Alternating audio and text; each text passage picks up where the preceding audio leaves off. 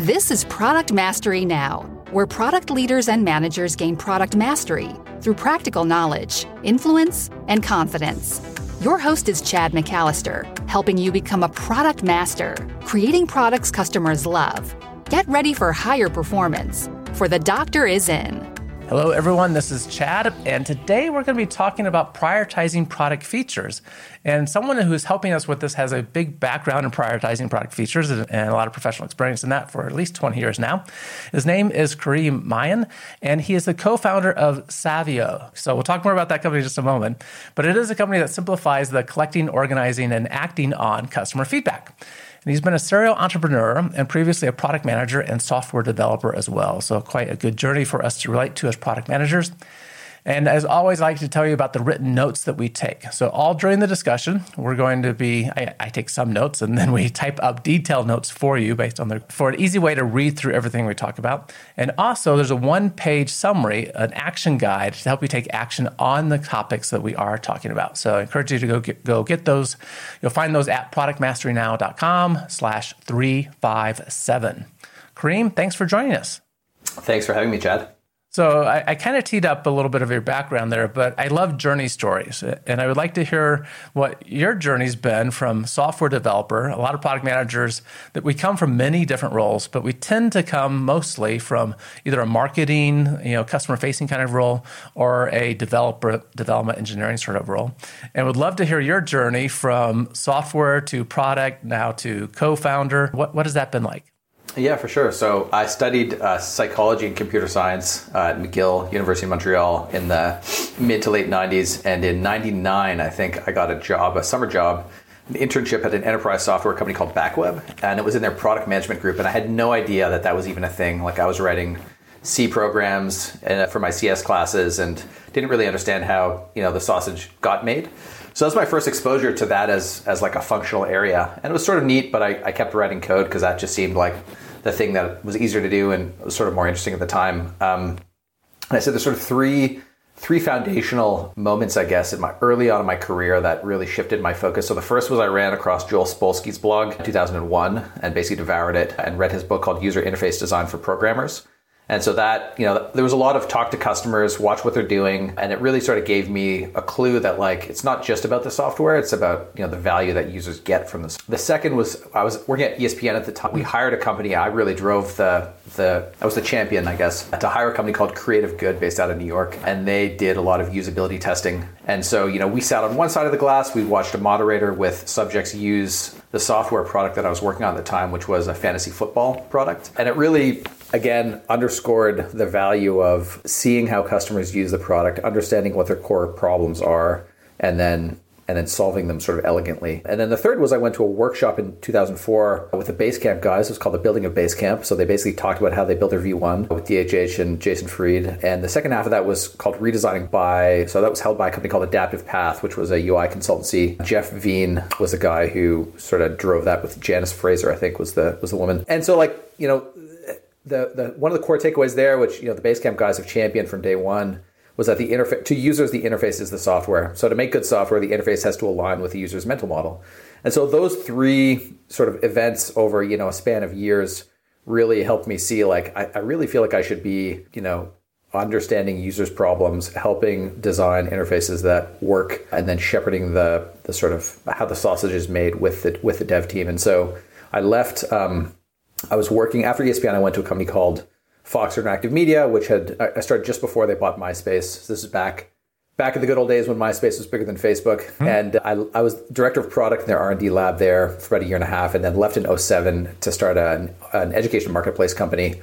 So I led product there, hired the dev team, worked closely with them, and then subsequent to that, worked with my current business partner to build two SMB SaaS companies, one in the fitness space and one selling a project management tool for software teams. And, he and I are quite similar. I'd say I span more customer facing. He spans more back end, but as a sort of co-founder of a small company, you wear all before you grow. And so we both sort of weighed in heavily on the product and dev side of things, as well as, taking out the trash, capitalizing the company, et cetera. And then finally, I now am working on Savio. And again, same idea, working, wearing all the hats. And over the years, we've bootstrapped some of the companies. And so I've done a bunch of coaching of director level PMs on down to junior level PMs. I've done a lot of in-house CPO stuff, extra sort of hands on the front lines of product as well earlier on in my career. So I've really seen how a lot of organizations work and done a lot of, frontline work all the way up to the C-level stuff. Yeah, very good. Thanks for sharing that story. 2 questions and an observation. First, the observation. As you went through that, the one reason why I wanted to reach out to you was I did find your article online about prioritizing product features, and then found out that the work that you're doing at Savio is largely directed towards product managers. Sounds like probably customer service as well, but you engage with a lot of product managers. And so having had this experience in development and then product management, and now engaging with so many product managers through your company on a product that is for them, that you have really good context to help us with this product feature issue. I guess only one question. The question was on Basecamp. Do you remember where you did the Basecamp workshop? Was it in Chicago or somewhere? It was in San Francisco. Okay. I was in Connecticut at the time, and a trip to rural Connecticut in Bristol. And so a trip to San Francisco sounded pretty awesome at the time for a 25-year-old. Okay, because somewhere in there, around the same time frame, I did a Basecamp workshop in Chicago, and I was just curious, and that was very valuable to hear about how they started the company, what they focused on, and the like. So, absolutely. Okay, excellent. So let's go and dive into prioritizing product feature requests. Obviously, your system helps to collect the information that is needed, but I want to talk through your process for actually, what do we do with information? What are the steps for prioritizing features? And you have an article on this, which I'll provide a link in the show notes for people that want to read your original article. I think it'd be really useful to talk about the steps now. And your first step is called Get Clear on Your Business Goals. Yeah. What's that about? One of the places I see teams struggle when I embed is that people aren't clear on what the company is actually trying to accomplish. And so, you can churn and thrash a lot. Should we build this or that? But if you have a clear goal, you're trying to understand that, you're trying to increase expansion revenue or reduce churn or increase, conversion. Once leadership really identifies what the business goal is, it becomes a lot easier to narrow down the scope of what your feature candidates might be. So, this is honestly this is a hard exercise for a lot of leadership teams that I see. I'll coach a director of product, and their boss or their boss's boss, the CEO, is not giving clarity to the product team about what to build. And so it's really hard to know whether you're going to make, mild Italian sausage or like fennel and onion, because the business is not giving you a clear direction. So that's really the most important piece, because it really limits what you might actually build once you understand what the business is trying to accomplish. Mm-hmm. Yeah, the way I think about that is in terms of organizational strategy. And when I'm working with product managers, product teams, I often find not a clear understanding, or frankly, any understanding of what the organizational strategy is and the specific strategic objectives for some period of time, like maybe that year, right? And then we try to investigate that. And sometimes we find out that there isn't any clearly communicated strategic objectives available. And other times we find out that there's maybe the VP of strategy that is quite certain that they've done a very good job. They talk about this all the time, and everyone clearly knows what the strategy is. And yet, I usually do groups of 14 people. No one sitting around that virtual table can articulate what the strategy is, right? So there's a communication breakdown there. And so understanding what the business goals are, or those strategic objectives, is important for our work to know how to do. And so I imagine, like, if the current strategy is to reduce churn and try to keep our customers around longer, that would clearly impact what we might do to our product versus, as you said, maybe we want to increase expansion, further our market or something. Exactly right. Yeah, I find strategy difficult, so I point no. But when you're wearing the product hat, if you don't have clear direction about what you're trying to accomplish as a business, it makes it very difficult to tell a compelling story, to identify what to build and tell a compelling story about why. It leaves you subject to why are we building this, not that, and we can sort of get to that later. But you really got to start with a good understanding of what the business is trying to accomplish. Yeah, there is the strategy that you throw anything against the wall and basically see what sticks, right? See what has momentum internally or with customers. That's messy, and it messes up your wall. Okay, your second step here is filter the feature requests based on what your most important customers want. Yeah, so this, so step one is, let's say our goal is to win more deals. We want to grow revenue by winning more deals. So if that's the goal, you should be able to quickly identify what the feature reasons are why your sales team lost deals in the past. If your goal is to reduce churn, you can look at what your current good customers or lighthouse customers, and you can also look at what features your churn customers asked for that you didn't build. Right. So there's again, you sort of start with your master feature list, and you're really trying each one of these steps narrows it down. And this is, I really should have started, Chad, by saying, like, we all know, everybody who's listening to this, that prioritization is as much art as it is science. And so this framework provides a way to take the big list and narrow it. But there's still a lot of art involved in this process. So yeah, a little bit off track there, but really important that there is this combination, right? That we can't expect that the science, there might be a math that helps us with prioritization, but there's also our knowledge and experience with the customers that impact all this. So exactly very good point. Okay, so this step builds on the first one and helps identify what we should be doing for customers. That's right. Okay. Anything else you wanted to add on step 2, the filter request based on what customer want?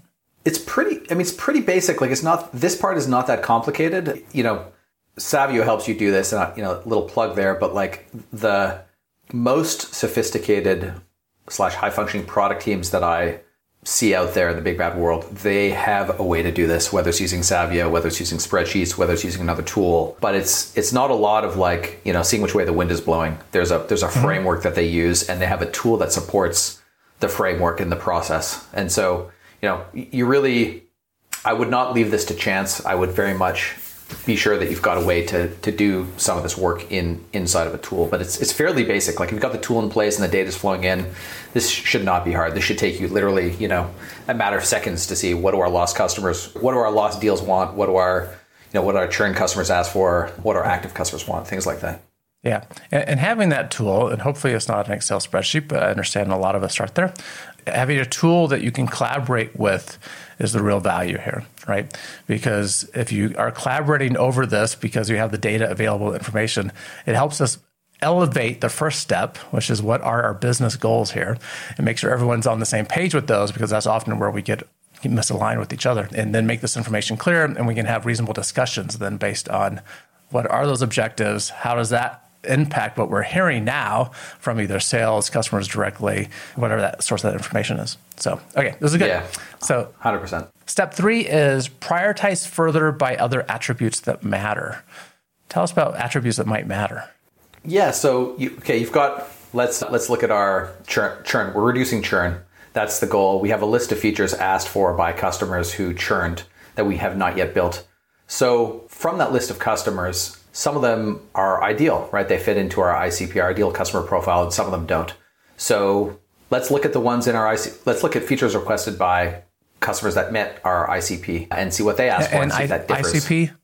Ideal customer profile. Okay. Or let's look at, we want to win, we want to reduce churn in our enterprise plan segment. So let's look at people who are on our enterprise plan and churned and see what they ask for. Or we want to reduce churn in our European customer base. Right? There's sort of a variety of ways you can slice and dice your feature request list based on customer attributes. And so that really helps drill down on, again, just narrowing the list down to the key set of features that you should build to support the business goal. Good. So that sounds like partly a marketing segmentation exercise where we're looking at our customers that we have now. Maybe we're trying to extrapolate to customers we want to.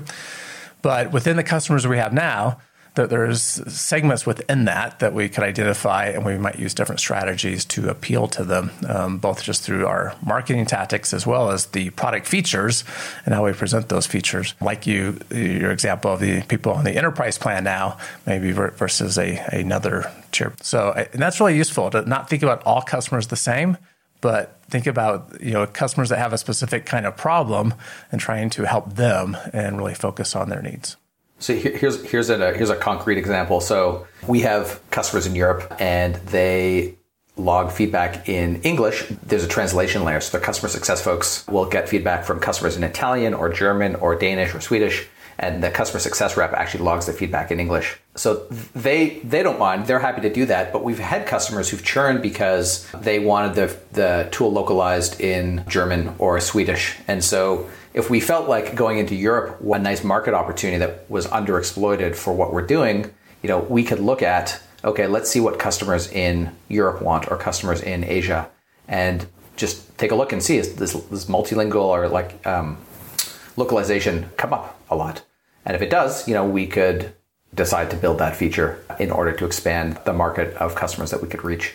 So, sort of zooming out a little bit, once you've identified your business goal and your sort of broad set of features to identify that business goal, you should be able to subsegment your features down a little bit further in order to understand, okay, what are the features that we should really use to sort of drive this, to drive this goal. Good. As we're talking through this, as you're talking through the steps, and I'm thinking about how do we actually prioritize feedback from customers for features of a product, one interpretation I could take away is, well, we just need to do what our customers are asking, which is not exactly the job of product managers, right? It's easy enough to get feedback and act on that, but we don't always know if that feedback actually leads to a useful, capability in the product. And what product managers tend to care about is, well, what is behind that feedback, right? What is driving that to be asked for in the first place? Because often customers will provide feedback that's kind of in the form of a solution. And if we back up and start talking about, well, what's the actual problem you're having? And a takeaway I'm getting from our discussion so far is, well, what a great way to build closer ties with your customers, right? Giving them easy paths, and you're actually collecting and acting on the information they give you. But now you have a mechanism that they would expect you to come back and ask more about, well, what is that problem? What's the underlying issue there? And building those closer relationships always has great value when it comes to creating more value for the product for them too. Anything off base with what I said? No, it's so true. Like we see one of the most common requests that product communicates to us is, I wish my CS team or sales team was more product minded. So instead of saying, I need a blue button or I need a red button, the CS team would ask the customer, why do you need a red button? Well, I'm colorblind. Right. And so it's really honing in on the problems. And one of the nice things about when you get down to this, to this sort of level of granularity with prioritization, you should be able to drill into a given feature and see all of the pieces of feedback that the customer has or that the various customers who want the feature have. And so you can sort of understand the shape or scope of what the feature might look like, which is useful for the next step, because, it's sort of like the Superhuman, which is an email, it's an OS X and iOS email client that I use, which is wonderful. His CEO, their CEO talks about this, like they have a process where they gather this kind of feedback. And he says, when it comes time to build a feature, we basically have a skeleton set of requirements from the feedback for a given feature. And so we can hone into that, shape it. We can reach out to customers and ask them to clarify, where it's unclear. And it really helps us build the right thing, hone in on the right problem to build the right solution. Excellent. Yeah, I've heard the CEO talk about that solution some, and it certainly sounds very interesting to help automate some of your email exchanges. Okay, so talking about this customer focus, I see this as a big issue in product management. We don't always start thinking about the customer. And it's actually one of the outcomes, our sponsor for this program is the Rapid Product Mastery Experience, the RPM experience. And it's an experience that I take product managers, product teams through, sometimes directors, executives. It's 9 weeks, meeting once a week for 75 minutes a week. And we build a holistic foundation for product management. And in the process, we see collaboration really improve with the participants that are involved, trust improves. And a key takeaway from most of these groups, in addition to what they're learning, product management actually works and how to improve their performance, is a shift to the customer focus, because they moved maybe from thinking about the engineering specifications or what they can get produced if it's a hardware company, what they can manufacture, to really putting the customer first. And it's a big change that takes place. And also I find most product managers haven't had any meaningful formal training to think about product management, right? I'm curious about your journey. It sounded like you got involved on a product management track from developer because of your interest in exploring UI and UX issues, and that you dove in and learned about that. Did you do other training? Basecamp certainly helped, gives you some ideas. Other workshops or anything? Yeah, nothing formal. I mean, I looked at the pragmatic pragmatic marketing folks, way back in, I don't know, 05, 06. But there wasn't really a lot, like you've really seen an explosion of tooling and classes to help people level up, which I think is fantastic because, I think product, you learn a lot on the job, but having the principles and frameworks beforehand can be extremely useful before you test them in the field. Yeah, it's just a way to accelerate, right? So, I spent 10 years doing product work, not really recognizing even that it was product work. It was just the part of the job, right, as a software project manager. And then when I discovered a framework, which I built on the same framework I learned from a professional organization, product development management. So many aha moments went off in my head, like, oh, that's why we do these things, why we do that at this time and in this order. And having the framework made a big difference. So for people that want to find out about the RPM experience, how it can really accelerate your work, your team, and your product capability in your organization, please go to productmasterynow.com/RPM. And I appreciate you checking that out. That keeps this podcast going. And it's a great service to the companies that use it. So I enjoy doing it with groups because I see how much of a difference it makes with them. So again, productmasterynow.com/RPM. Okay, so I think, Kareem, we're up to step 4 here, which is determine your development budget. Yeah, so this is sort of more higher level than, points in a sprint. This is more deciding amongst the 3 buckets that you could spend your development budget on. So new features or, sort of feature improvements is 1, strategic features is the 2nd, and tech debt is the 3rd. And so a lot of teams don't do this. It's sort of not really an explicit process, but we find it helpful to say, okay, we're going to spend roughly 60% of our dev budget on features. We have to address a couple of key pieces of tech debt. It's going to take up about 20%. And then we've got these strategic pieces that, customers aren't clamoring for, but we feel like are real opportunities. And we're going to spend the rest of our dev budget on that, for this quarter. So, I think that's a really, really valuable process because you make explicit what you're deciding to spend your money on. Like when I talk to non-technical folks about what product management is, and how to sort of allocate a dev budget, I sort of liken it to building a house. And you would never give your builder a blank check and just say, go to town on this. You'd say, well, the main level is more important than the basement. So let's make some trade-offs and, leave the basement unfinished, but let's spray foam the main level instead of insulating with bat in the basement. And so it's a very similar process, right? Like it's very helpful to just define what is important to you as a company and how you're going to spend your devs. One of the phrases we use around the company is spend your devs wise, and just be explicit about, how you're going to allocate your dev budget. Spend your devs wisely, very tweetable. Like that. Yeah, and this is where gold plating comes from, in software work, that if there's time available and we don't know where else we should be putting that time, we tend to make things better, and not necessarily better for the customer, just better in a way that we think things could be better. So really important. And again, as we talk through this, so much of this just comes from aligning priorities internally to reflect what we should be doing for customers as well. Excellent. One other piece on step 4 that I think is probably worth chatting briefly about, but as a PM, it's important to understand how much you want to spend on it. And so the way to do that, in my experience, is to get the dev to sketch out where the risks and unknowns are. Where's the straight line? Where's the dev confident that they're going to be able to get from A to B? And where are the parts that they haven't, tools they haven't integrated with, things they haven't done, and really sort of flesh those out. And so I'm a big fan of not using points, using time to estimate. And I don't really care about estimates to hold somebody's feet to the fire for a deadline. It's more around this feature is not worth 2 weeks to me. It's worth 1 week.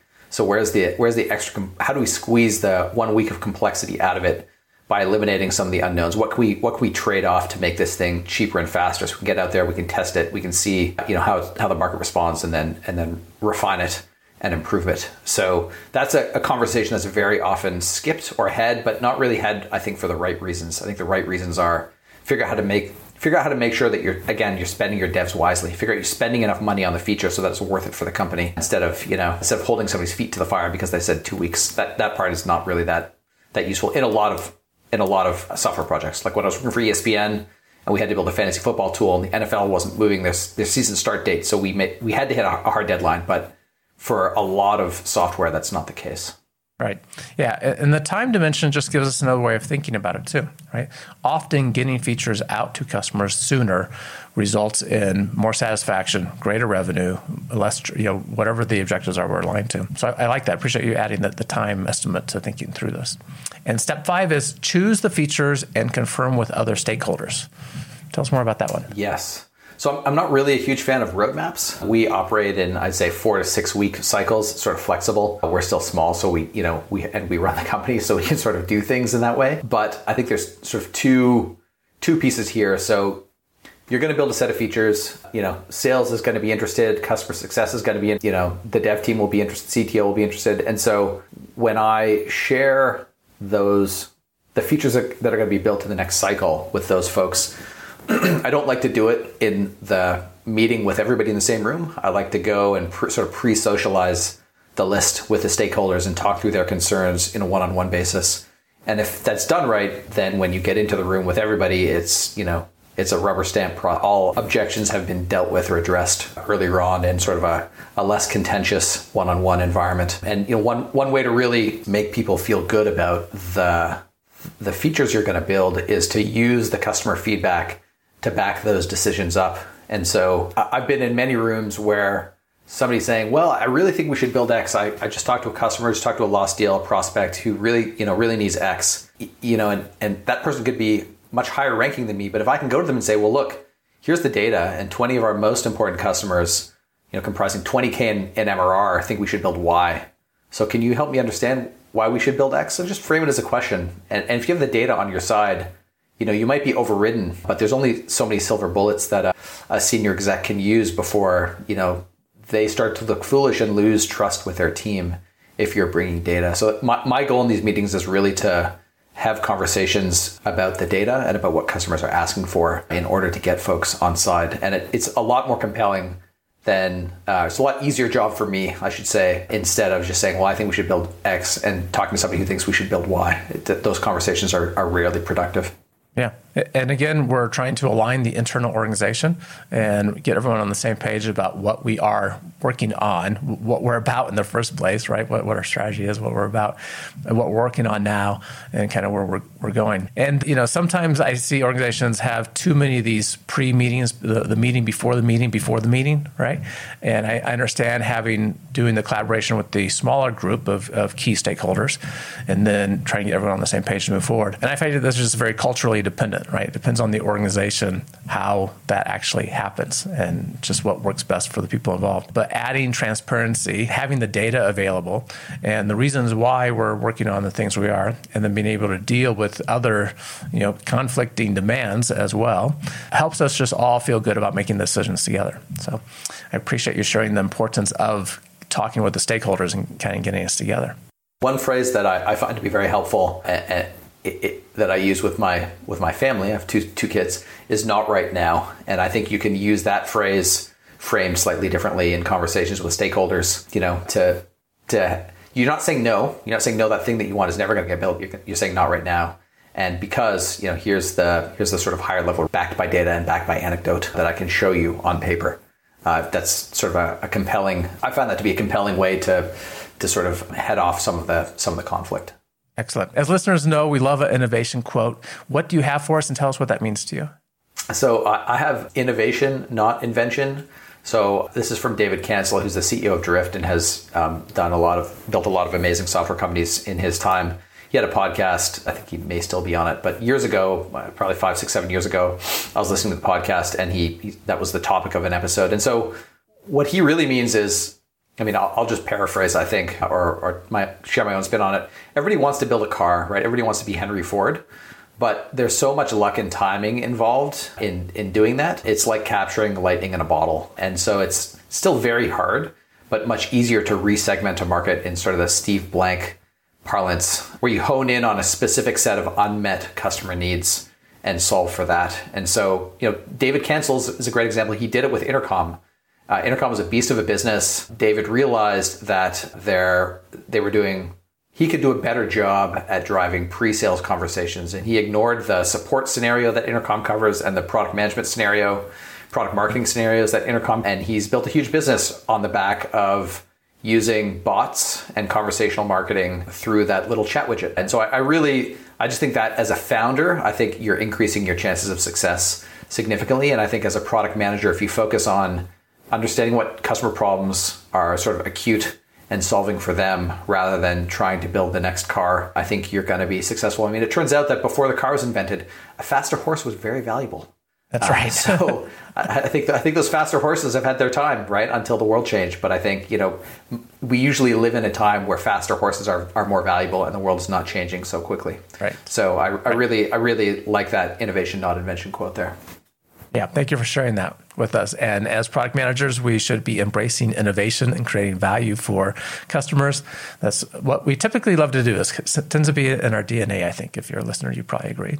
Thanks so much for sharing that. In terms of your company, resources you have available, how can people find out more about the work that you do? Yeah, there's 3 places. So savio.io, savio.io. If you are looking to, if using your feature request to prioritize and decide what to build next is a challenge, you can reach me there, k@savio.io, if you have any questions. I do some consulting work to help SaaS teams improve their trial to paid conversion, and that's at trial-to-paid. And then you can also find me on LinkedIn. And Chad, I can send you that URL for the show notes later.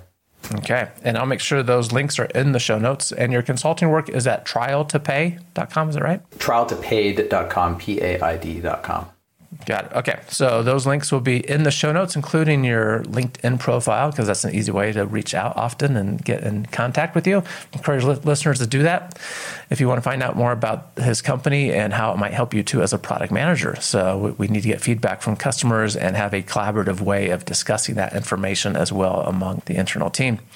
So, Kareem, appreciate you so much sharing this information with us. For listeners, once again, if you want to go to the show notes and that one-page action guide, just go to productmasterynow.com/357. Everyone, keep innovating.